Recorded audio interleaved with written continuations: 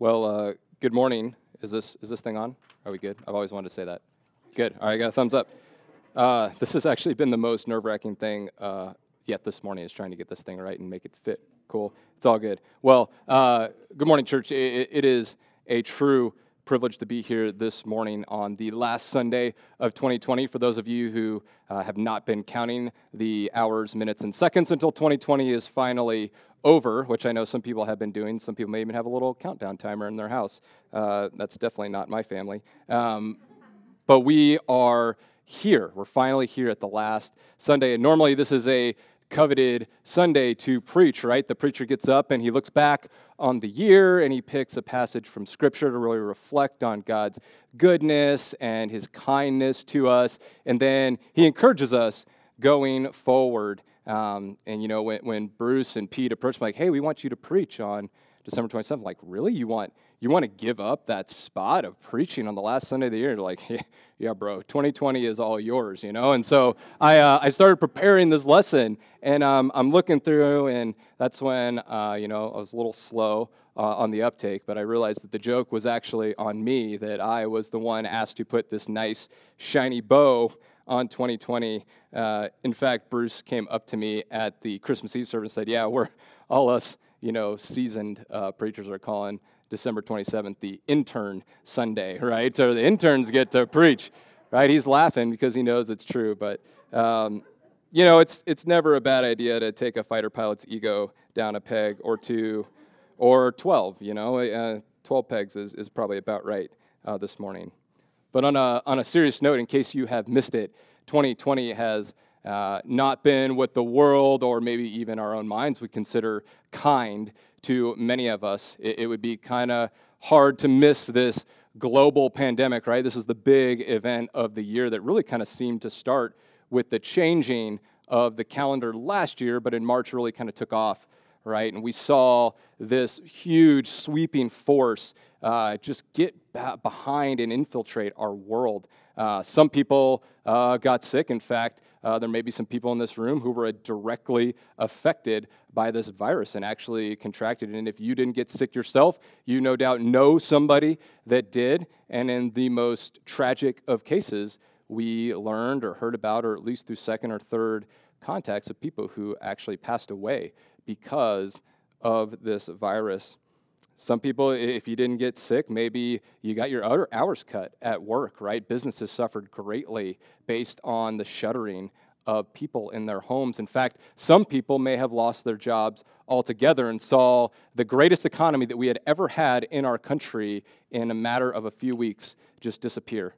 And people found themselves without jobs and without a way to make ends meet. If none of these truly tragic events had ever even occurred, just the sheer inconveniences that we've had imposed on us, like the wearing of masks. I mean, just the hours of preparation for the sermon feels almost worth it because I don't have to wear a mask for 35 minutes. It's great, right? Wearing masks, schools closing, people having to figure out how to be teachers of their kids and still work full time. Businesses closing, favorite restaurants shutting down. Anybody remember Sweet Tomatoes? Sweet Tomatoes, Sweet Tomatoes fans. So, yeah, my wife, I thought we were going to have to seek grief counseling for her. Following this news, in fact, I think she's starting a support group if you'd like to join her about Sweet Tomatoes closing. And of course, it didn't just stop with a pandemic. We saw racial tensions rise in our country. We saw a general election that seemed to divide the country even more. In fact, if I were just to say the names out loud, Joseph R. Biden and Donald J. Trump, I'm sure that you have had some kind of emotional reaction with just the saying of those names as you sit in your seats this morning. In fact, brothers and sisters, it seems that the experts think that 2021 is not looking any better. You see, our secular world and culture will say, well, we'll just turn the calendar, everything will be good again, everybody will have these New Year's resolutions that'll last like 5 hours, and then they'll be gone like everything else, and then maybe even some of us will say, oh man, I'm gonna read through the whole Bible in an entire year, and that lasts until we get to Leviticus and cooking goats and its mother's milk, and then we're like, man, I'm done for a day or two or a week or a month, and then we kind of lose track of that, right? Guys, if you're looking for the changing of the calendar to fix our problems, I think we're in for a disappointment. The Wall Street Journal reported that even with a vaccine, that 43% of economists believe that it's going to take until 2023, so at least 2 years, to get back all the jobs that we've lost. No matter what side of the political spectrum you are on, it seems that the inconveniences of mask wearing and school closures and business closures, those are here to stay for a little while, at the earliest until June, people think, until we can get a vaccine really going in the country. And I bet if we took a straw poll of people in here to ask you, do you think racial tensions were better in January of 2020 or January of 2021? I bet people would say that January 2020 was better. In fact, I would think people would say that we've seen a racial rip in our country unlike anything we've seen in a generation. Once again, if we're looking for the change of a calendar to solve our problems, we are in for a huge disappointment.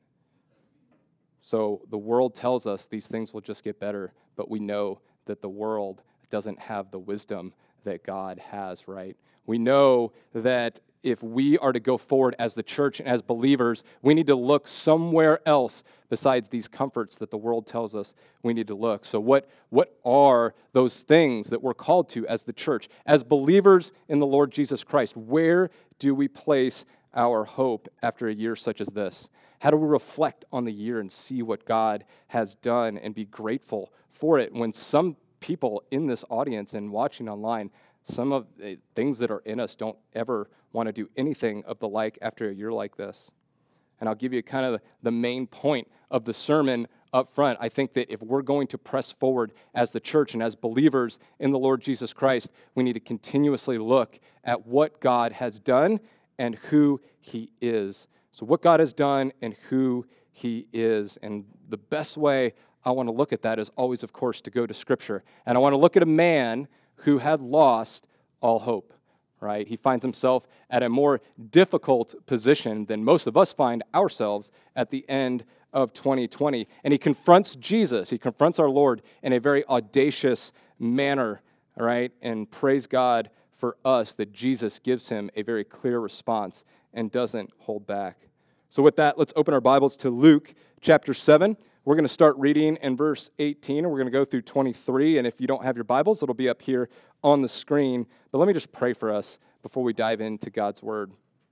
Father in heaven, this is your word, and we praise you that it is not the word of any human mind or author. Father, would you send your Spirit to each one of us this morning as we open it? Would it illuminate to us? Father, would you speak through it and give us the things that you would like us to hear this morning, what you've called us to hear this morning, God? And I pray that we would go forward in a manner and apply these things, God, as you have called us to in these words today. We love you and we praise you and we pray these things in the name of your Son, the Lord Jesus Christ. Amen. Starting in verse 18 of chapter 7, the Gospel of Luke, this is the word of the Lord. The disciples of John reported all these things to him, and John, calling 2 of his disciples to him, sent them to the Lord, saying, "Are you the one who is to come, or shall we look for another?" And when the men had come to him, they said, "John the Baptist has sent us to you, saying, 'Are you the one who is to come, or shall we look for another?'" In that hour he, being Jesus, healed many people of diseases and plagues and evil spirits, and on many whom were blind he bestowed sight. And he, Jesus, answered them, "Go and tell John what you have seen and heard. The blind receive their sight, the lame walk, lepers are cleansed, and the deaf hear. The dead are raised up, the poor have the good news preached to them, and blessed is the one who is not offended by me." This is God's word, church, to us this morning. So let's look at that passage a little more closely before we dive too far in, because I think we need to get some context here of what's going on in the passage. If you look, the passage opens up with, "And John's disciples reported these things to him." So it's a good question to ask, well, what did John's disciples report to him? If you look in your Bibles, if you have an ESV, you probably see the paragraph headings. Jesus heals a centurion's servant, Jesus raises a widow's son, and then you can even go back further, and what we see is Jesus is doing incredible things in his ministry, right? People are being healed. The blind are seeing again. Centurion's servant is healed, and Jesus doesn't even have to go there. He just says the word, and he's healed, right? A widow's son dies, and instead of just giving a great funeral, Jesus raises him back to life. People are starting to take notice of Jesus. His fame is spreading all over the country. People are saying, have you seen and heard about this Jesus guy? And something incredible is happening that hasn't happened in a very long time in the nation of Israel, and that's that people are starting to glorify God in a brand new, unprecedented way. Because what has happened throughout the entirety of the Old Testament is this cycle of God blessing Israel. Israel rebels, God judges them, they cry out for help, and then God saves them. And this cycle happens over and over again. And then at the end of the book of Malachi, right, we see that God says, hey, there's this Elijah guy that's going to show up again, right? And he's going to prepare the way for the Lord. But then for 400 years, God is silent until now, right? The nation of Israel is starting to glorify God, and what we call in the military, morale is extremely high because the Messiah may finally be here. They've got this Roman government that's oppressing them. They are taking over their land and giving them rules, and the Jewish people are fed up. And they say, but there's this Jesus guy, and he's doing incredible things, and the Messiah may finally be here. It's safe to say that at this point in his ministry, Jesus is at the very peak, at least in terms of his followership, and the morale is high everywhere except John's prison cell, right? John's in his prison cell, and his morale is not very high. And I think it's very important that we look and see who John the Baptist is, because it's going to give us even more context behind his question. John the Baptist was prophesied about several times in the Old Testament. He's the voice of one crying in the wilderness to prepare the way for the Lord. He is Elijah that is to come and get people ready and turn their hearts back to God for when Jesus finally shows up. He's filled, the Bible says, with the Holy Spirit, even from his mother's womb, which is unprecedented for any human, right, in the history of the world, right? For us, the Bible says that once God changes our hearts and we're regenerated, right, and we come to repentance and faith in Christ, that the Holy Spirit comes and indwells in us, and now we have the presence of God going forward, right? But for John, it was even from his mother's womb. John was the first one to recognize Jesus, even when nobody else did. John sees Jesus coming in the desert, and John 1:29 says, "Behold, the Lamb of God who takes away the sin of the world." You see, what we got to remember about when John said that is nobody knew that about Jesus yet. It was revealed to John by the Father. John even had the honor of baptizing Jesus, and the way my dad explained this to me when I was a young boy, when he was teaching me this lesson to try to get me to understand the gravity of baptizing Jesus, he said, it would be like you, a 7-year-old boy, going and teaching Nolan Ryan how to throw a curveball, right? And it really kind of me is like, wow, I would never teach Nolan Ryan how to throw a curveball. And if you don't know who Nolan Ryan is, we will pray for you after the sermon. And if you're a parent and your children don't know who Nolan Ryan is, then you need to repent and teach them about Nolan Ryan. I still don't know of anybody else whose curveball went 91 miles an hour, just saying. But he has this honor of baptizing the Lord. When people left to follow Jesus and left John, he said, that's okay. Go follow Jesus because he must increase and I must decrease. In fact, if you grew up in the 90s, you maybe had a little wristband that had like a he with a greater than sign and I. It's like it was during the whole WWJD thing. Like it was really cool, but not that cool. I'm not sad that it's gone necessarily. But we see that John ends up in prison, and he's in prison for standing up for the truth of God's word. You see, the king was taking his brother's wife into his own bed, right? And so John said, that's not right. You can't do that. And he calls the king out and calls him to repentance. And the king, in order to shut him up, puts him in prison. So John finds himself in prison for standing up bravely, for defending the truth of God's word. You see, John knows who he is. That is, John knows who he himself is. He identifies himself as the prophecy fulfilled from the Old Testament. He's the one crying out in the wilderness, the voice, preparing the way for the Lord. In John 1:21, he says this. Jesus explains that John is Elijah that was to come in Matthew chapter 11. John is the one that God set apart for the noblest of tasks, to prepare the way for the Lord himself. And he finds himself in prison, alone, in chains, for speaking the truth of God's word. Brothers and sisters, like John, when our circumstances like this do not match our expectations, we find ourselves driven to fear and doubt and unbelief. When our circumstances don't match our expectations, we are driven to doubt and to fear and unbelief.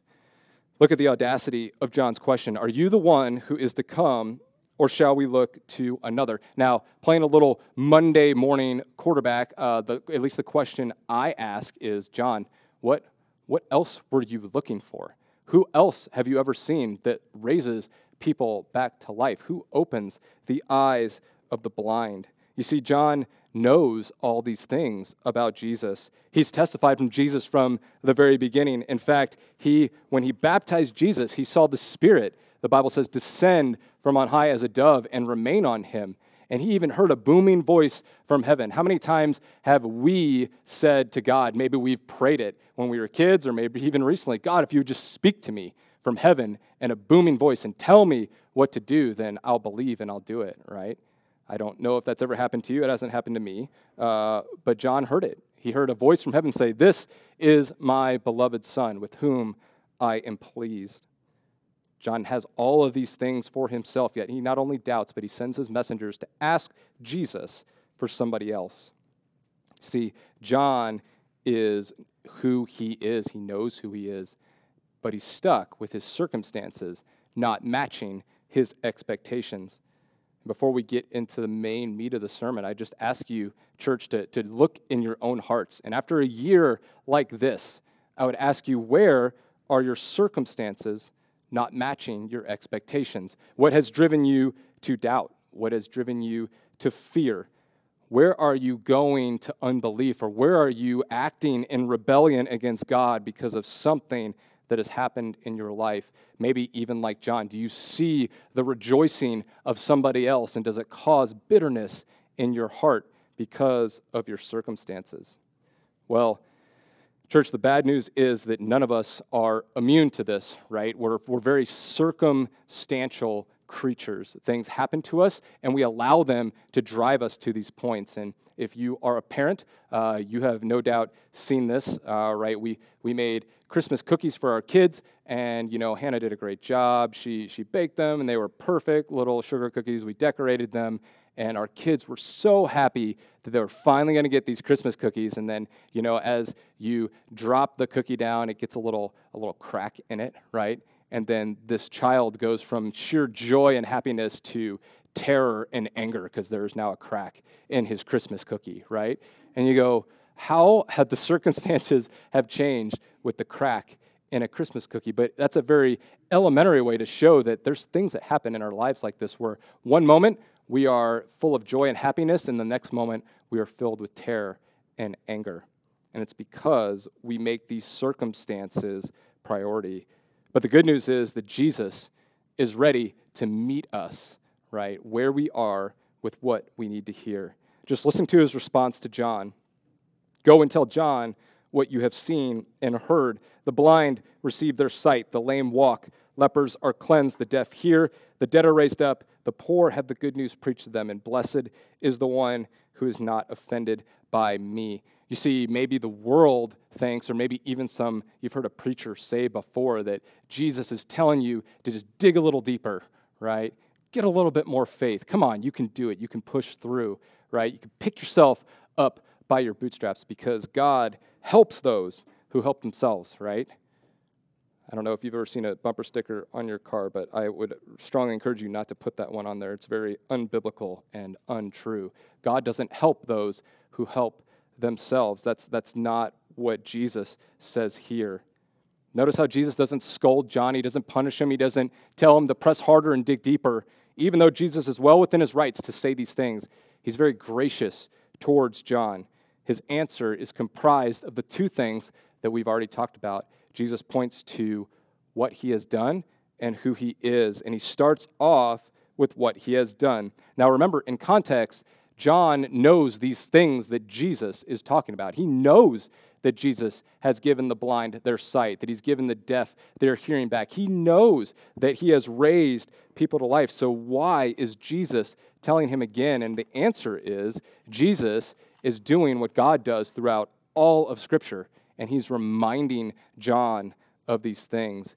You see, we are very forgetful people. I'm so grateful we didn't coordinate it, but James played the hymn of "Come Thou Fount of Every Blessing," but the last verse in that is so true. We are prone to wander. We are prone to leave the God that we love, and God knows this, and he calls us to remember the things that he has done. In fact, if you look in the Old Testament, especially in the book of Exodus, over 20 times God identifies himself, his name, with a great work that he has done. He says, "I am the Lord your God who brought you out of the land of Egypt." God is constantly reminding the Israelites as he addresses them, "I am your God. I know that you're wandering in the wilderness. I know you got no food. I know you got no water. I know the Egyptian army is coming for you, but I am the God who brought you out of the land of Egypt." Christian, can you think of something in your life that God has done for you? Can you look back on your life and really take a look at your past and find a place where God intervened? If God were to address you this morning, what would he say? "I am the Lord your God who did what for you?" Brothers and sisters, I bet if we looked at our past really closely, we're going to find God's work all over it. In fact, one of the things that I was led to kind of just help me visualize this is in my line of work as a A-10 pilot, one of the most important parts of my job is flying over the battlefield and identifying where the friendly forces are and where the enemy forces are. And you can kind of see the tragedy of events that can transpire if you were to confuse those two positions, right? And so one of the ways that we do that is from what we call the talk-on, which is obviously a very creative name for the fact that the controller talks you on to the positions, right? But part of the talk-on always includes what we call a tactical reference point, or TRP. But this TRP is something on the battlefield that is unmistakable, can't be confused for anything else. In the Sonoran Desert or the skies of Afghanistan, right, it's usually a cluster of trees. They're usually one every 100 miles or so. But it's very easy to identify. So if the controller is talking the pilot onto these positions so that he doesn't ever have to start all over, he can say, "Okay, do you have contact with the cluster of trees?" Yeah, I got that. And then he can walk you back and start from there instead of having to start all over. Brothers and sisters, are these things that God has done for us are our tactical reference points. They're meant to point us back to God so that we don't get lost in our wanderings. They are here to prove that God is faithful, that he is sovereign, that he is good. We look at these things and we say, there is no way that was anything other than what the Lord God has done. Before we leave this first point, I want you to just realize that these things that God does for us, they're not meant to just simply make us feel better. Although that may be an after effect, that is not God's primary goal. God's primary goal is not temporary Band-Aid type fixes to make you feel better and then let you move on with your life. Rather, God is concerned with eternal change. He's concerned about conforming us to the image of his Son, as Paul speaks about in Romans 8:29, right? When we do this, when we look at this, we must remember that God doesn't just want us to feel better. He wants us to be like Jesus, right? He wants us to get to a point where we're being conformed ever more to the image of his Son. Praise God that he gives us these assurances in the things that he has done, because we certainly do not deserve them. The second thing that Jesus does is he points to who he is. Now listen to Jesus' response and the parting shot he gives to John, because it's very important. He says, "And blessed is the one who is not offended by me."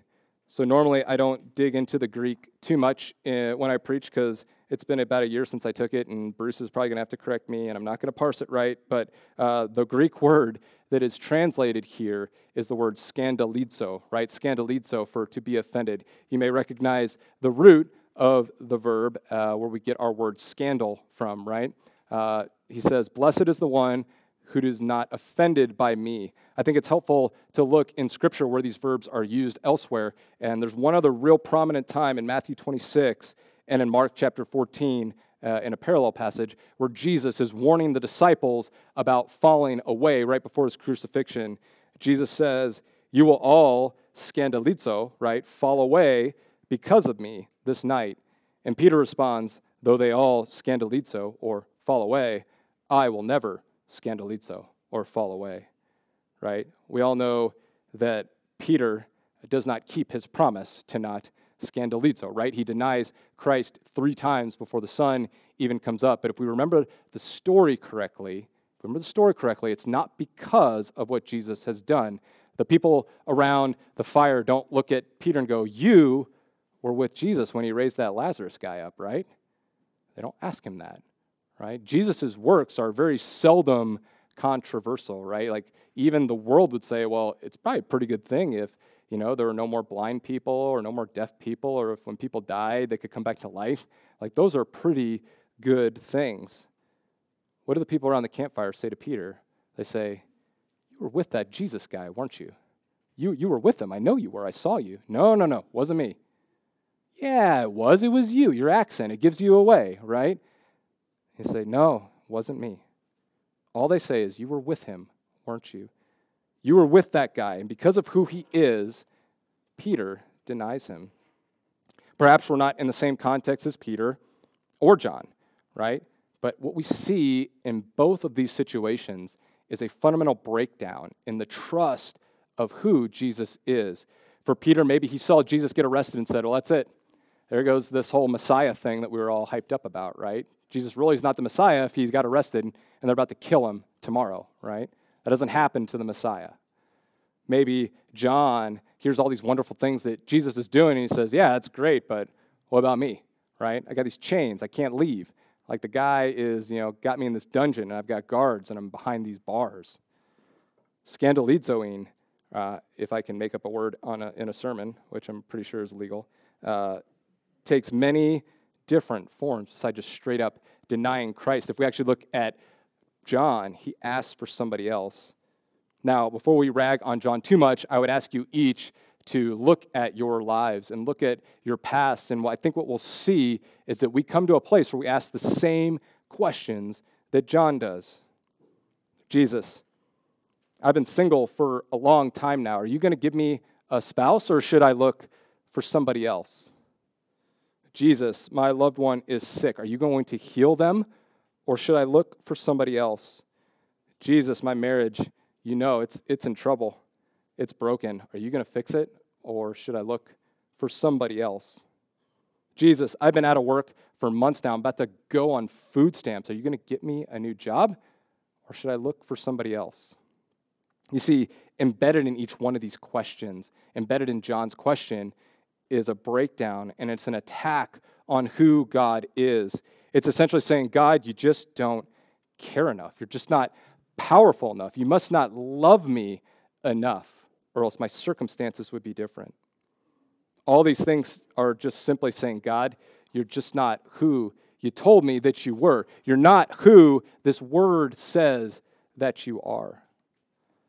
The question I would ask all of us today at the end of 2020 is, where are we looking for somebody else? Where have we lost trust in who God is? Because I think until we answer this question, there's not a whole lot of probability that we're going to figure anything else out. How do we do this? How do we get to a place where we can fully trust in who God is? Because it's kind of simple now that we think about it to look back on what God has done, but how do I know who God is? And I think it all starts right here, church.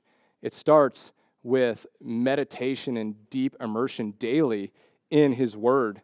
Listen to Jesus' words in John chapter 5. "For if you believed Moses, you would believe me, for he wrote of me. But if you do not believe his writings, how are you going to believe my words?" You see, Jesus says, if you're going to know who I am, it all starts right here, right? If you're going to know who I am, it starts right here with his word. I think consistent and daily prayer is paramount, right? And I think this is one of the first things that falls out of our spiritual journeys is we stop praying and we stop communicating with God, but nothing is more important. Think about Jesus' prayer in Matthew chapter 6, the Lord's Prayer. Our Father, who art in heaven, hallowed be thy name. Think about just in the opening sentence of that prayer, what we learn and what we confess about who God is. Our Father, He's good, He's kind, right? Who art in heaven, He's king, He's sovereign, He's over it all. Nothing is outside of His control. Hallowed be thy name. His name in and of itself is holy. He's set apart from the rest of creation. There's nothing or nobody else like Him. When we look to how we can do these things, how we can know who God is, study of His Word and consistent prayer are important.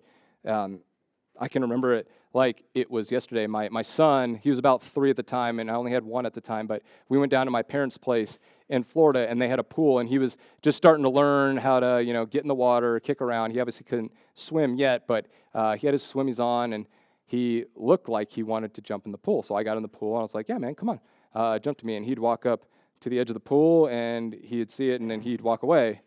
And he'd go back up to the edge of the pool, and he'd look over, and he'd walk away. And I'm standing like, come on, bud. I'll catch you. Just jump in. And after about 10 minutes of going up, walking away, he finally asked me a question. He said, well, how do I know that you're going to catch me, right? Because that was his big fear, is that I wasn't going to catch him. And the only thing I could think to answer my son at the time was just to point to who I was. I didn't say because, I can bench press. I'm not going to say it because I don't want anybody to make fun of me, right? I didn't point to my strengths or anything like that. I just said, well, because I'm your dad. I'm not going to let you sink, right? Because I am your father, and that's who I am. You're not going to sink because I'm going to catch you, right?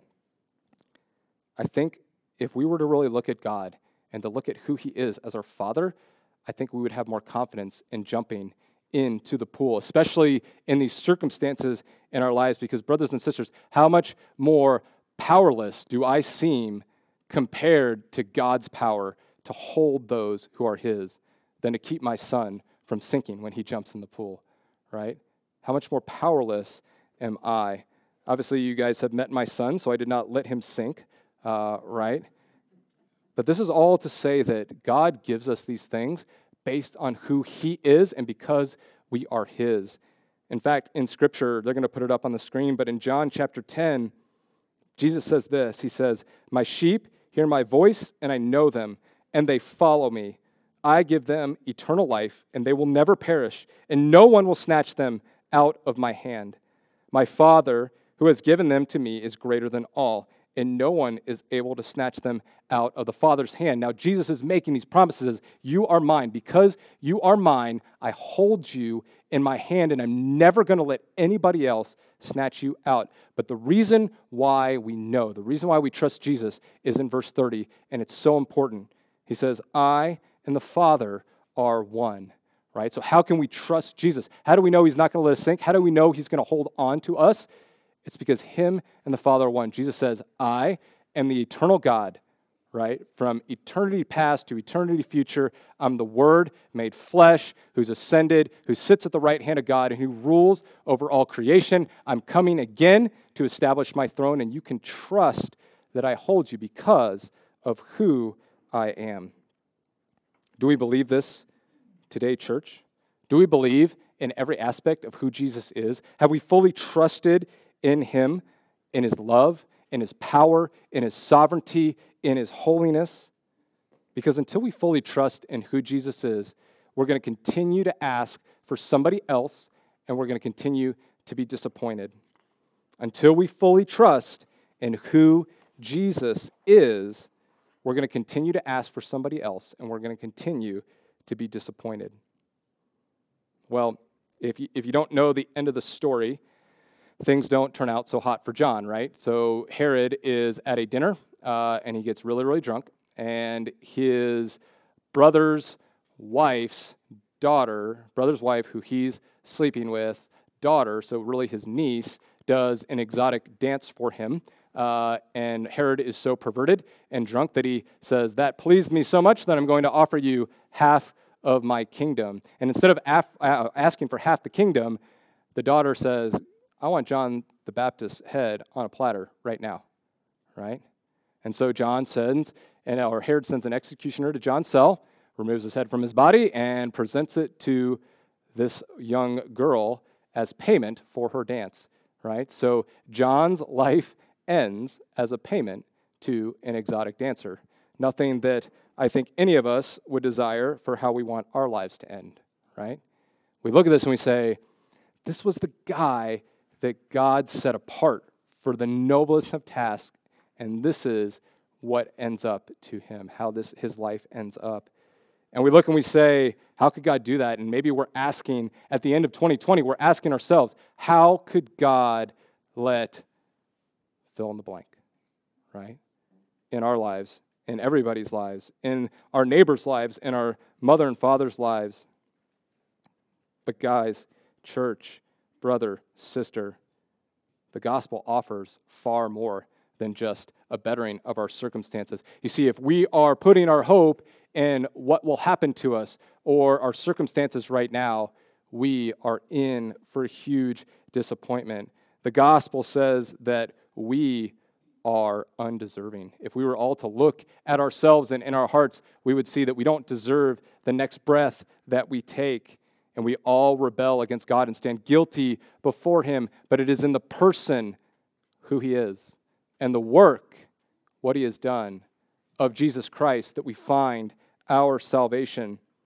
You see, the gospel offers far more than just a bettering of our circumstances, right? It offers us salvation. And if you're here in the audience this morning, or if you're watching online, and you haven't come to a place where you have trusted in Christ for your salvation, you haven't put your faith in what he did on the cross and turned away from your sins and followed him, I would ask you to come find me, come find Bruce, Pete, a friend that's a believer, and let's have a conversation. Let's talk about that, because until that happens, this word, this application of being Christ and being his child is not guaranteed to you until we become one of his children through faith and repentance in the Lord Jesus Christ. But if you find yourself there this morning, Christian, if you find yourself as a believer in Christ, yet your circumstances don't match your expectations, then the gospel of the good news is that it doesn't stop with your salvation. You see, it would be a grave mistake to think that once God saves you, his grace is done with you. The truth is, in Scripture, God says that his grace permeates every aspect of our lives for all eternity. The gospel doesn't promise a lower mortgage. It doesn't promise a car paid off. It doesn't promise education for your children. It doesn't promise wealth, and it doesn't promise world peace, no matter what any kind of TV preacher may tell you in order to get a donation from you, right?